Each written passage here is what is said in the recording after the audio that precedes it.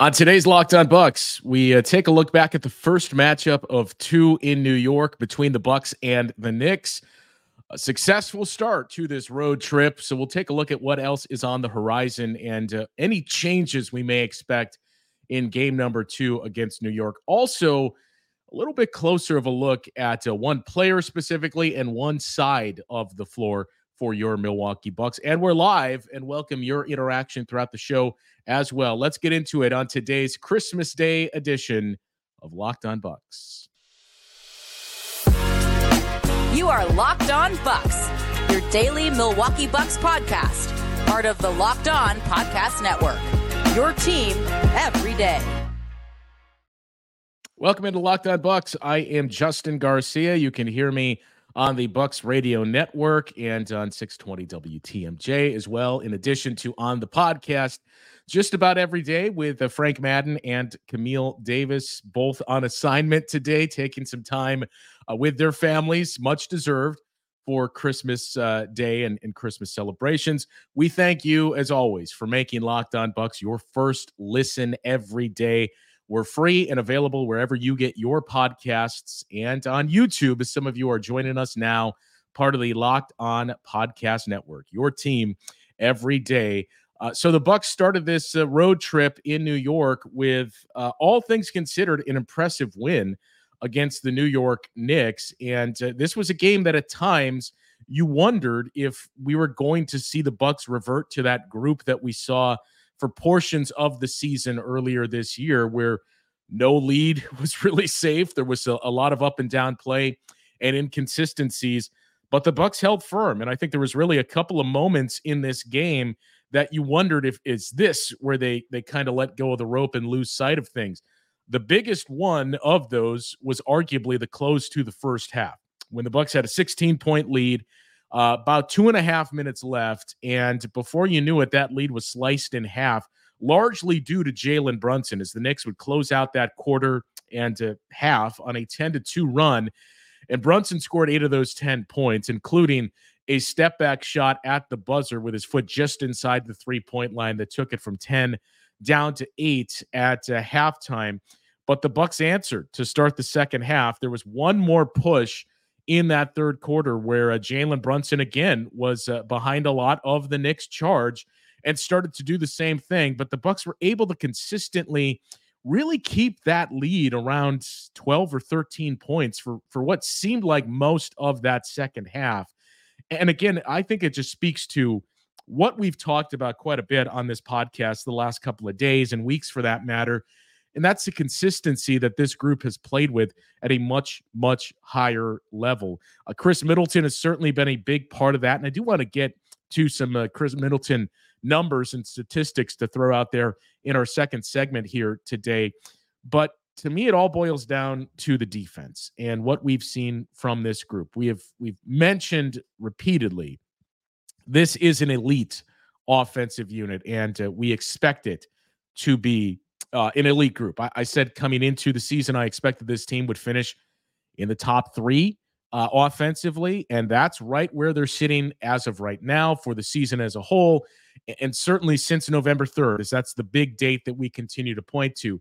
But to me, the big part is what we've seen on that other end of the floor defensively, and especially since November 3rd. So your season aggregate numbers here, the Bucks with the third best offensive rating. They're about a point behind the 76ers, about a point and a half back of the Indiana Pacers, who are 2 and 1 respectively. And the Bucks, again, with an offensive rating over 120. So we're in this phase now that every single year it is going to be whoever finishes first in offense is going to have the highest offense in the history of the league. And in this case, this season, we're going to have a number of teams that are going to break what the Sacramento Kings did a season ago. So 120 for an offensive rating. On the defensive side, that's where we've seen subtle growth.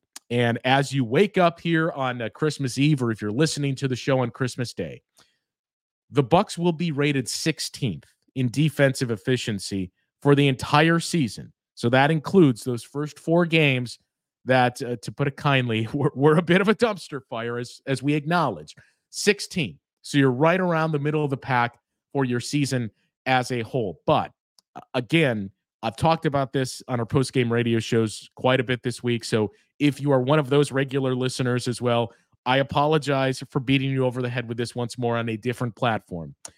But if you go back to November 3rd, that's where everything changed. And we all know the obvious reasons behind that and why.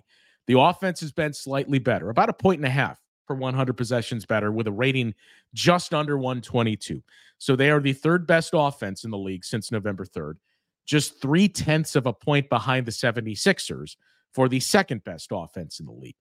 But their defense, rated 16th for the season as a whole, they are rated 12th right now in games played since November 3rd. When you push Brook Lopez back towards the basket, stopped playing him on the perimeter, and Brook Lopez, in turn, has been an absolute force. He leads the league in blocked shots all season long, but especially in those games played since November 3rd. You take out those previous 4 games or the first 4 games of the season where he had, I believe, 2 blocked shots. Brook Lopez has been a monster in those games since November 3rd. He has been much more comfortable. And I think we've seen this defense as a team unit, has been much more comfortable as well, knowing they have their rim protector back there to help clean some things up. So 12th rated defense in those games played since November 3rd. But the caveats are this.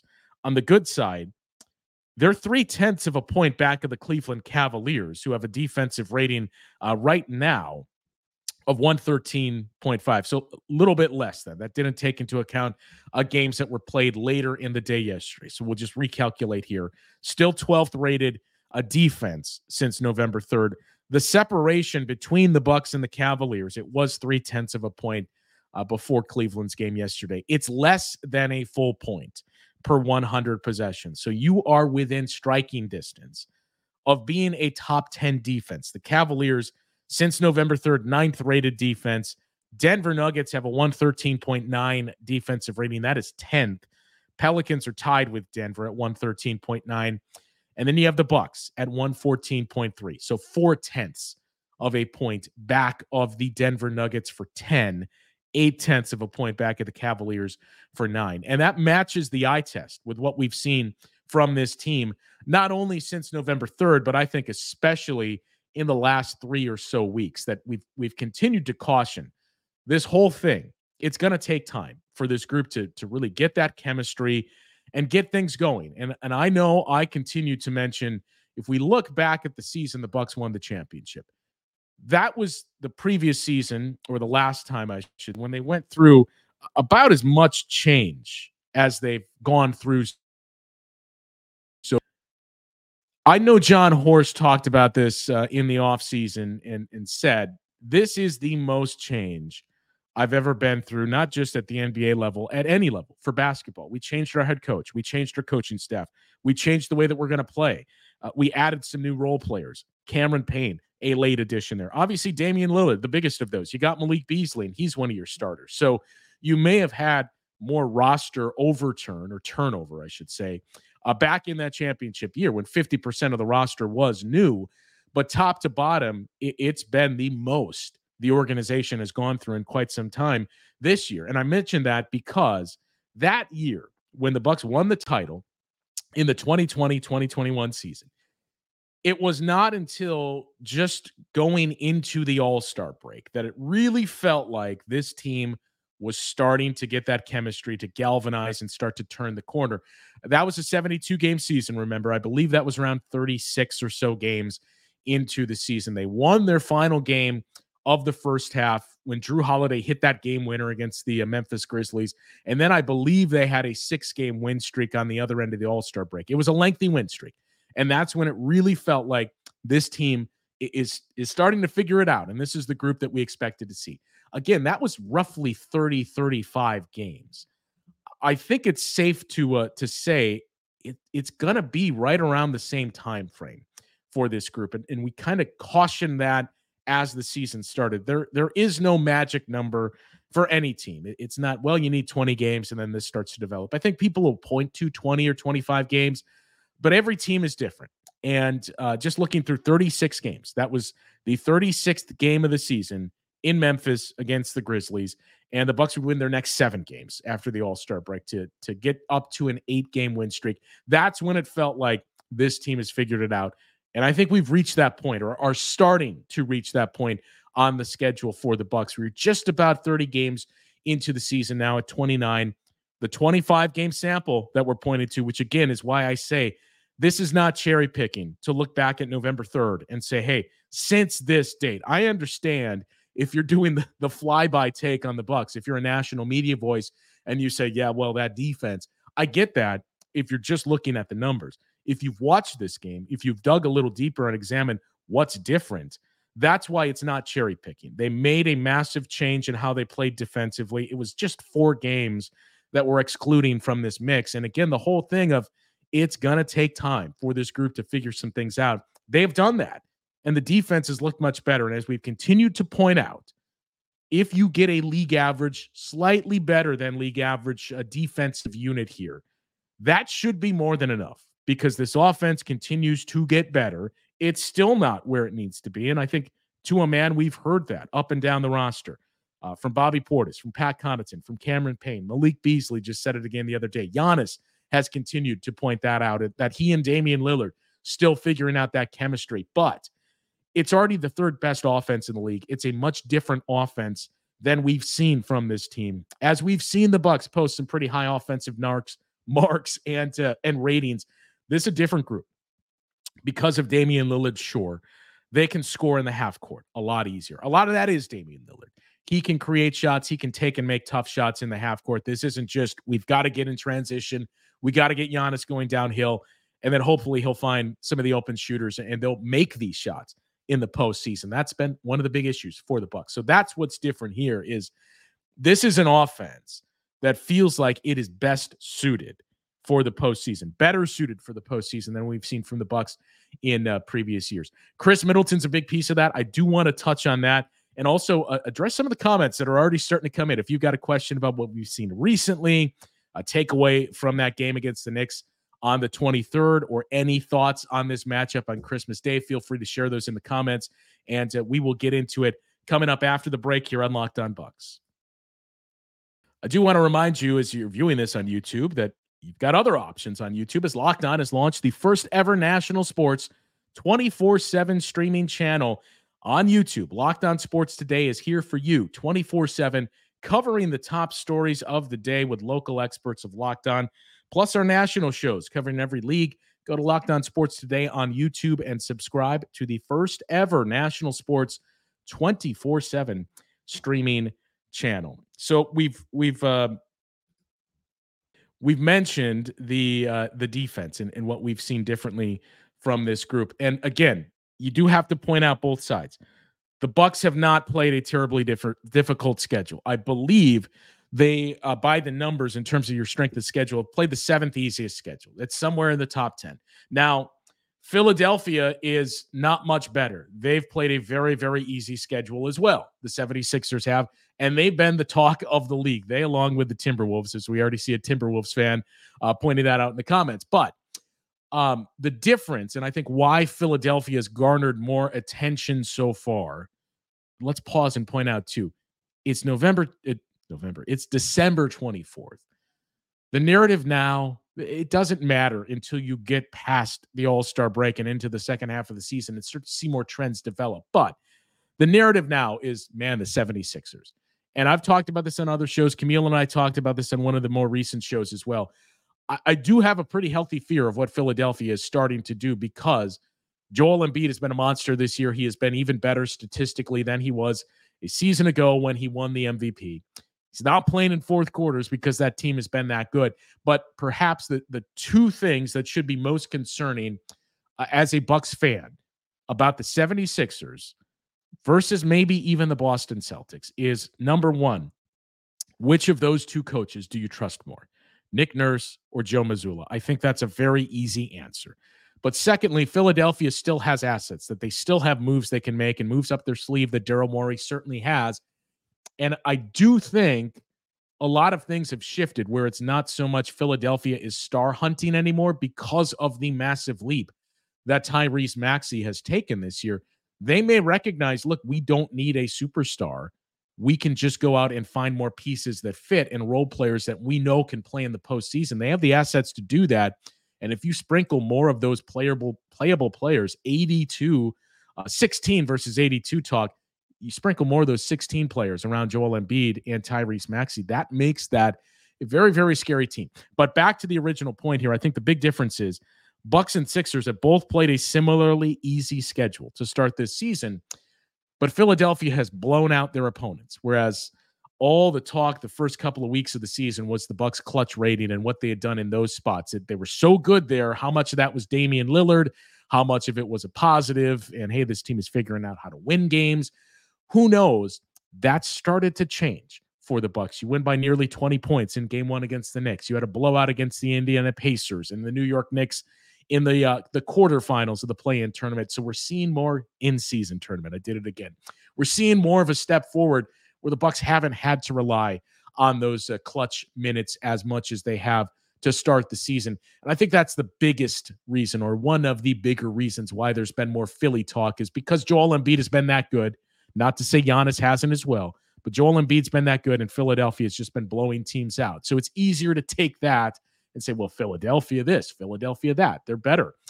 And I do wonder how much of that starts to change now if the Bucks start to piece together a similar stretch. And as we've seen Giannis up until this game yesterday against the Knicks, he had 3 straight games where he shot less than 50% from the field. He hadn't done that since the first game against the Pistons this year in early November. Hadn't had one single game of doing that. Then he kind of hit a lull, but everything between those 3 games and that first game against the Pistons, you can stack those Giannis numbers up against Joel Embiid, or anyone for that matter. He was shooting better than 60% from the field, 65% or 70% in most cases.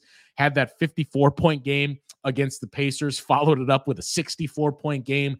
And his efficiency, not only where he's taking these shots from, his passing and his floor vision, that, not to say it was bad before, but it just seems like it's continuing to reach a new level. And I think the point where we really started to notice this on that schedule, again, ties into the whole, this is going to take time. And this is a process for this team to develop that chemistry. You know, early in the season, how many times did we see Giannis throw the ball to a spot, assuming his teammate would be there, whether it was Pat Connaughton, Malik Beasley, Damian Lillard, any of the new guys or old guys, assuming, well, this is where they go. This is how we did things under Bud. And it was a turnover. They just weren't there. You've seen less and less of that, where all of these things are starting to become second nature for this Bucks team as well. So they've played an easy schedule is the point of it, right? But so what? This is a team that has a lot of change that they're dealing with. They're developing this chemistry, and I frankly would rather have your easier part of the schedule now as you're starting to go through that and have those growing pains and getting better, with the assumption that by the time we get to really March is where it picks up for the Bucks. By the time we get to March, we've started to figure some things out. We're in a much better spot, and we're going to not necessarily hit the ground running, but we're more equipped for when that schedule is going to increase. Now, it's way too early to talk about seeding, as we've had a few comments and calls on other shows come in about that. It's still December. You can't really look at seeding until you get to late February or March. I would say I do expect the Boston Celtics to finish with a 1 seed. They have the easiest remaining schedule in the league. Bucks and Sixers have a more difficult schedule down the stretch of the season here, but just continue showing that improvement and get to the point where this team, maybe it's 35 games, maybe it's 40 games, but by the time you get into the midpoint of January, lining up with those timelines of what we talked about in 2021, that really feels like that's going to be the period of the schedule where it just seems like everything we discussed before, maybe it's not completely gone, but by and large, it's gone, and this team feels like it's headed in the same direction now, and it's not just 2 steps forward, 1 step back, as we had seen previously during the course of this season. The other thing I do want to point out, and I don't mean this to be a quick takeaway here, because he deserves much more than that, and that is the play of Chris Middleton, because Chris Middleton, to me, has been one of the bigger keys to what we're seeing with this consistency for the Bucks.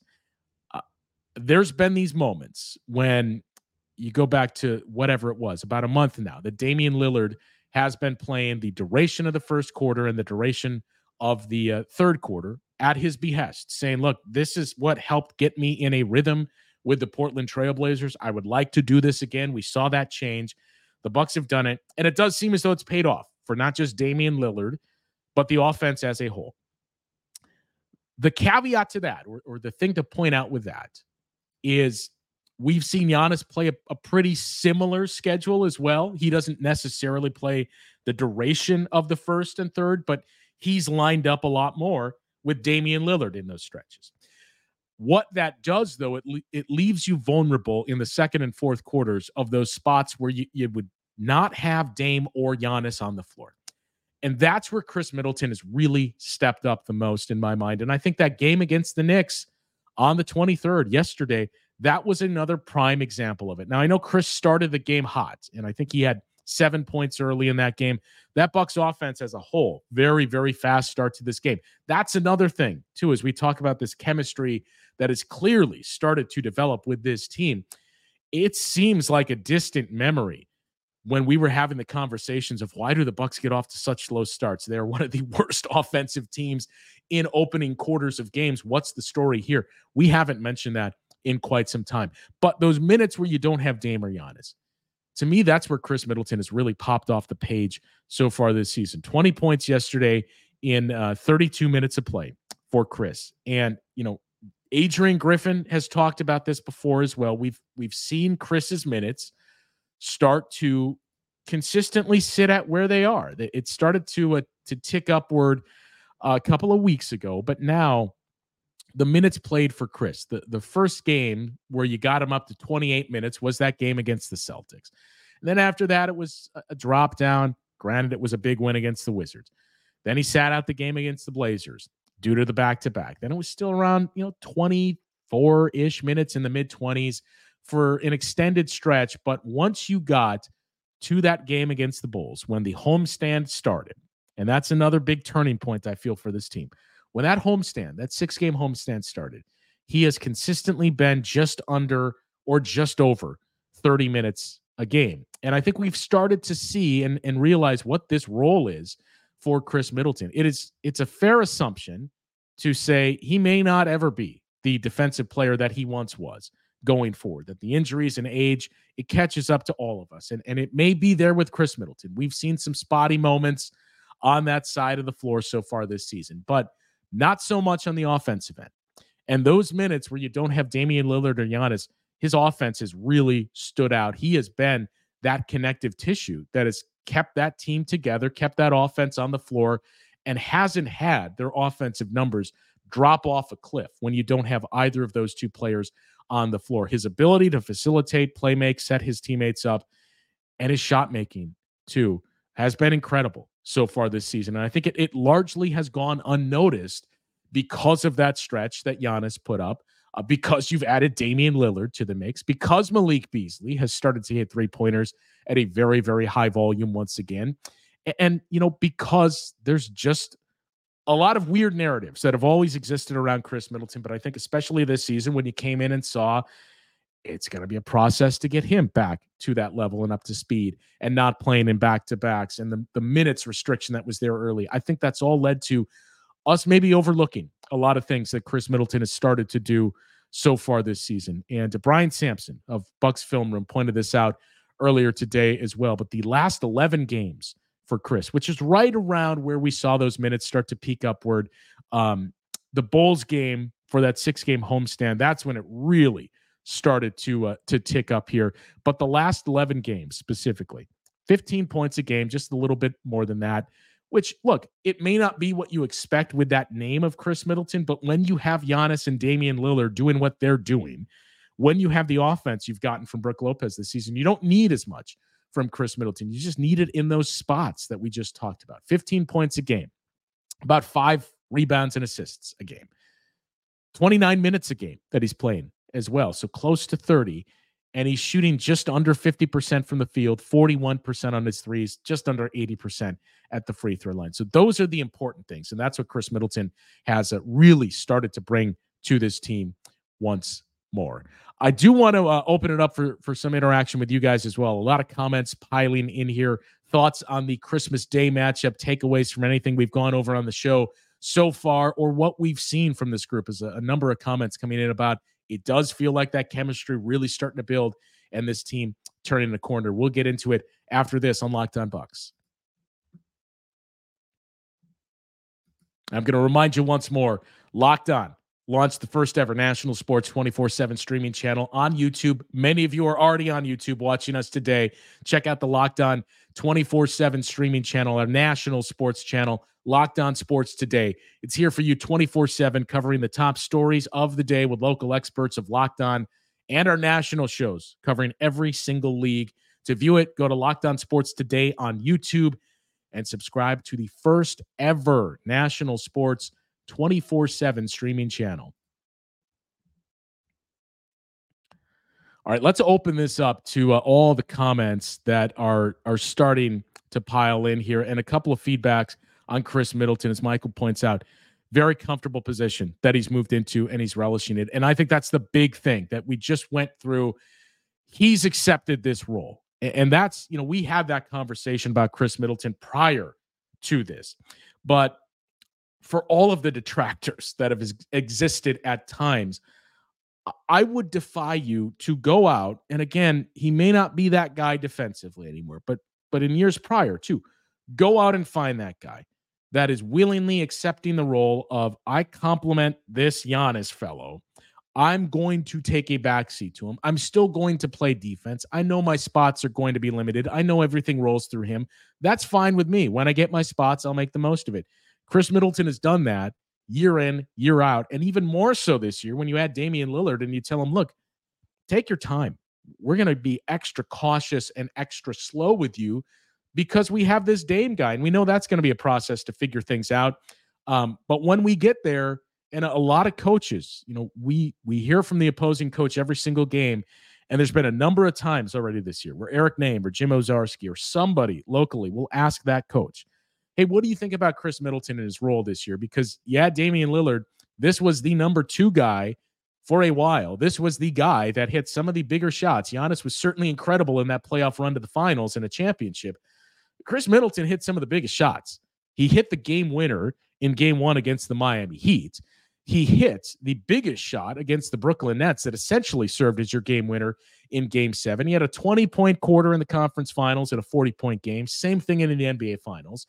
He was one of those guys, and now he's kind of, I hate to use the term relegated, but he's been cast aside into that third role. Every single coach that we bring that up to, they laugh and say, well, if you want to label Chris Middleton as a third option, that's fine, but good luck. That is a very, very terrifying third option to have. And I think the way they've used him so far has been very smart, to take your time with him, because with Chris Middleton being that complementary player, his value is clearly much more important in April and May and hopefully June than it is in November, December, January, anytime in the regular season. And look, I think the other thing that we have to point out is this.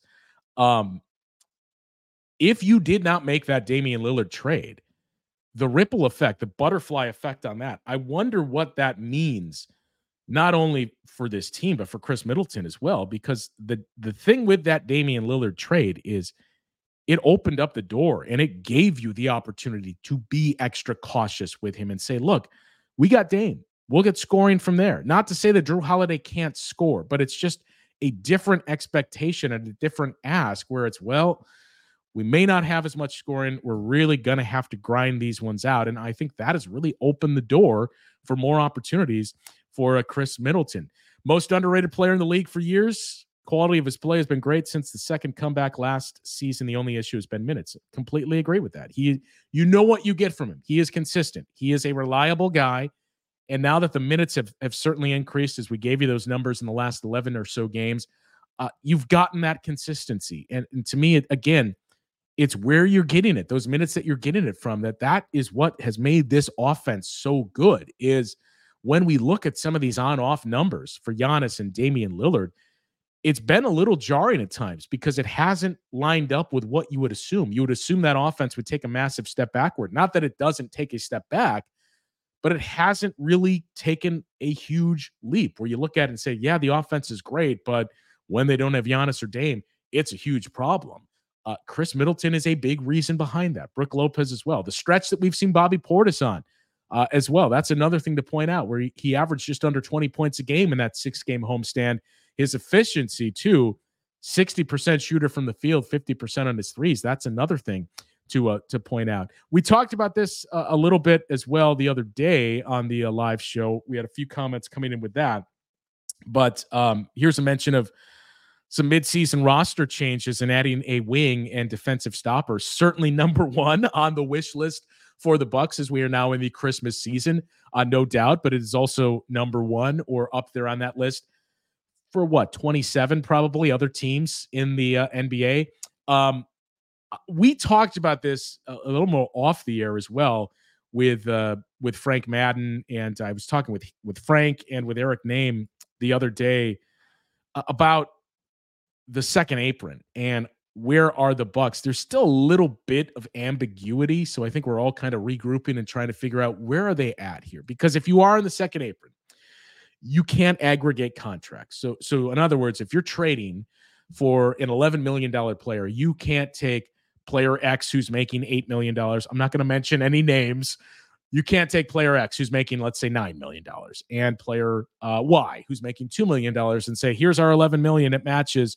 We can complete the trade. You can't do that if you're in the second apron. It has to be 1-for-1, or you can do multiplayer deals, but it would have to be, we're taking on a guy that's making $11 million. We're giving you a player that's making $11 million, and we're also giving you this other player who's making a little bit less. Maybe he's making $2 million or $3 million, as that's kind of the sweetener instead of a draft pick, which again the Bucks don't have to offer, save for a few second-round picks. So I don't disagree that that's what they should be targeting as we move closer and closer to the trade deadline. But depending on where the Bucks are at in the apron, and I point out the ambiguity because the last check that I had, or last time I looked at it, I believe the Bucks were about $200,000 under the second apron. Now that doesn't take into account any bonuses or potential bonuses because that counts on your cap this season. You have to factor it in immediately. So that may be excluding that may be something that pushes them over, but they're very close to the second apron. If they're in it, it's going to be very tough to do anything. And that's why we keep saying, look, your best route for getting that wing player, it may well be just developing Andre Jackson Jr., continuing that development. Marjan Beauchamp, a few comments about him as well. We haven't seen him as much lately. Part of that is what we've seen from Ajax of late. Part of it is you got Pat Connaughton back, and you just don't have the minutes, right? Like the roster crunch and those minutes, they got to come from somewhere. AJ Green's another guy we saw early in the season. He has not played recently because of that as well. And look, the other thing is when Jay Crowder comes back, and that's what we should point out is, don't expect Jay Crowder to come back and day one, he's the Jay Crowder that we saw for the first, 10 games of the season. That may be something else that takes time, and you have to limit the minutes and be very cautious with him and his onboarding back onto the court. But once he does come back and is back up to full speed, it also could mean a lack of minutes or a drop in minutes for Bobby Portis because they may become duplicative players that with the way this roster is set up. We've seen Jay Crowder early in the season playing on the wing and looking much, much better there than he did a season ago. But ideally, Jay Crowder is really a small ball forward, and he's a guy that plays there, and that's where you play Bobby Portis. So that's what we mean when we say, look, the minutes got to come from somewhere, and whether or not you like the player, you only got so many minutes that you can dole out. So it may just be whoever is playing best. And again, any moves, it all relies on where the Bucks are at in terms of that apron and their cap space. The other thing is Malik Beasley, and I do see a comment here that I want to get to. Guy has been playing great, and you don't want to talk about Malik Beasley. I mentioned earlier on the show, Malik Beasley has been playing great. I think the conversation around Malik Beasley is the starting lineup the best spot for Malik Beasley? And again, I think we can overblow and make a lot more than needs to be made out of who starts versus who closes and just overall minutes. But I think we continue to point that out with the starting lineup especially because you don't need that fifth starter to score. It's been a luxury for the Bucks, and that's a big reason why that offense has been as elite as it's been. That 1 through 5 in that starting lineup, you have guys that on any given night can score 20 or more points a game, 30 or more points a game. We've already seen Brook do that this year. Malik can certainly do that as well when he heats up. It's all about that fit of we've seen the bench struggle at times. Would it make more sense to pair a more defensive-minded player in the backcourt with Damian Lillard and somebody? Everybody points to Andre Jackson Jr. I don't necessarily disagree with that. He moves the ball. He plays defense. He doesn't need a shot. And that's what seems like would fit best with that starting group. The thing is, Malik Beasley has, offensive end, Malik Beasley has played very, very well for this team. He is putting in the effort defensively. He has some limitations there. It is not for a lack of effort or buy-in or engagement on the defensive end of the floor. And I think where the Bucks are at is everybody continues to point to that and ponder, do you make a change in the starting lineup? The thing is, how can you penalize Malik Beasley at this point and say, look, you've done everything we've asked of you. You've put in the effort defensively. The results haven't always been there, but you're giving it your all and you're shooting the crap out of the ball. You can't penalize him and pull him out of the starting lineup. So I think that's been one of those things that we've seen with Malik this year, and why as you know, we have the mention here of you don't really mention him a lot. I think that's really the reason why there hasn't been a whole lot of mention for Malik Beasley. But yeah, he has been very, very good, and I think he has been exactly what you expected to be so far, maybe even better. His 3-point shooting certainly heating up. It took a couple of games for Malik to get his footing back. Adrian Griffin talked about that as well in his first game back after missing a couple of games with that illness, but consistently right around the time we've talked about this team starting to look a lot better and figure things out, Malik Beasley's been a driving force of that offensively. And I believe that game against the Knicks, the first one of these two, I think that was the 7th time this season that Malik has already hit 5 or more threes in a game. So yeah, ultimately he may be best served as a scorer off the bench to help juice that second unit. But for the time being, it's just tough to make that change and penalize a guy who's done every single thing that you would have asked for him. One other thing to get to here is I think what's on a lot of people's minds. Biggest fear is any injury to Brook Lopez because we're shallow at the bigs and so much of our defensive identity is based around him. I completely agree. He's been incredible this season. That, you think back to 2 years ago when you lost Brook Lopez, game 2 of the regular season. He did not return until March. 2/3 of the season, he was out. At that point, he was already in his mid-30s or close to his mid-30s, 33 at that time. 7-footer who had many years of mileage and wear and tear running up and down the floor. You had to wonder when you heard back surgery, what does this mean for Brook going forward? Like, that is not typically something that players of that size and that age come back gracefully from. Brook Lopez put up the best season in my mind of his career a season ago, 1 year removed from back surgery. And so far this season, I think you can make a strong case he has been even better than he was a season ago, especially defensively when you factor in all the changes around him and how he has basically been asked, hey, sorry, you got to clean this up again.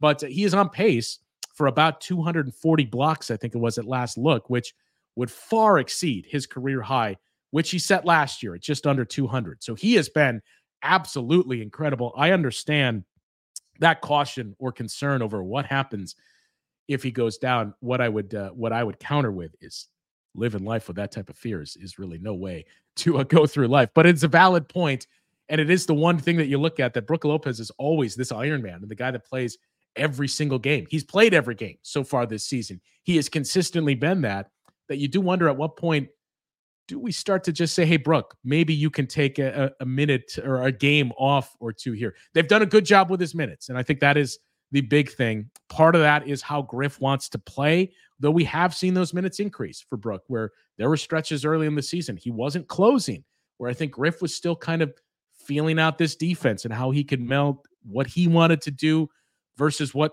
clearly the rest of the team was comfortable doing. But it is a valid concern for Brook Lopez. However, he's given us no reason to be concerned over that outside of one back surgery that he had, and those leg issues that he had very, very early in his career, knock on wood, that have not resurfaced since then. And yeah, he's been used. We've talked about this as well, differently offensively, much more play around the basket. Not to say he's not shooting threes, but it's just been a different shot profile for Brook Lopez so far this season.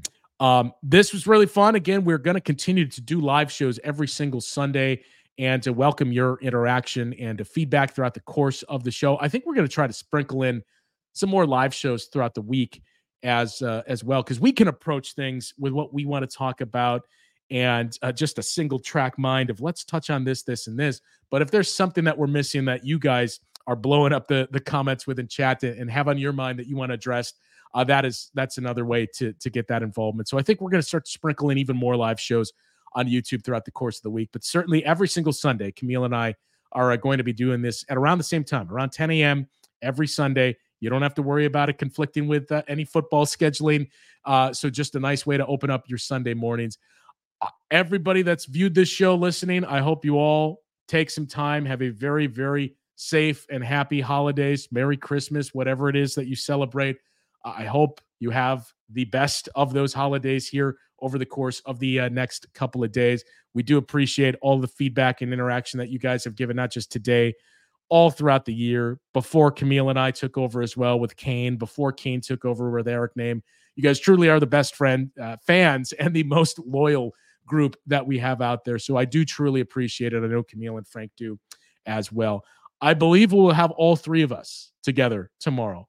Me, Camille, and Frank for the post-game show. We're not doing a post-game radio show because of Christmas. So I said, look, I'll lend my services to Locked On, and maybe we'll do it live as well. But I believe the three of us will be doing the post-game show for Game 2 against the New York Knicks. Merry Christmas to everybody. Happy holidays. Thank you for tuning in once again.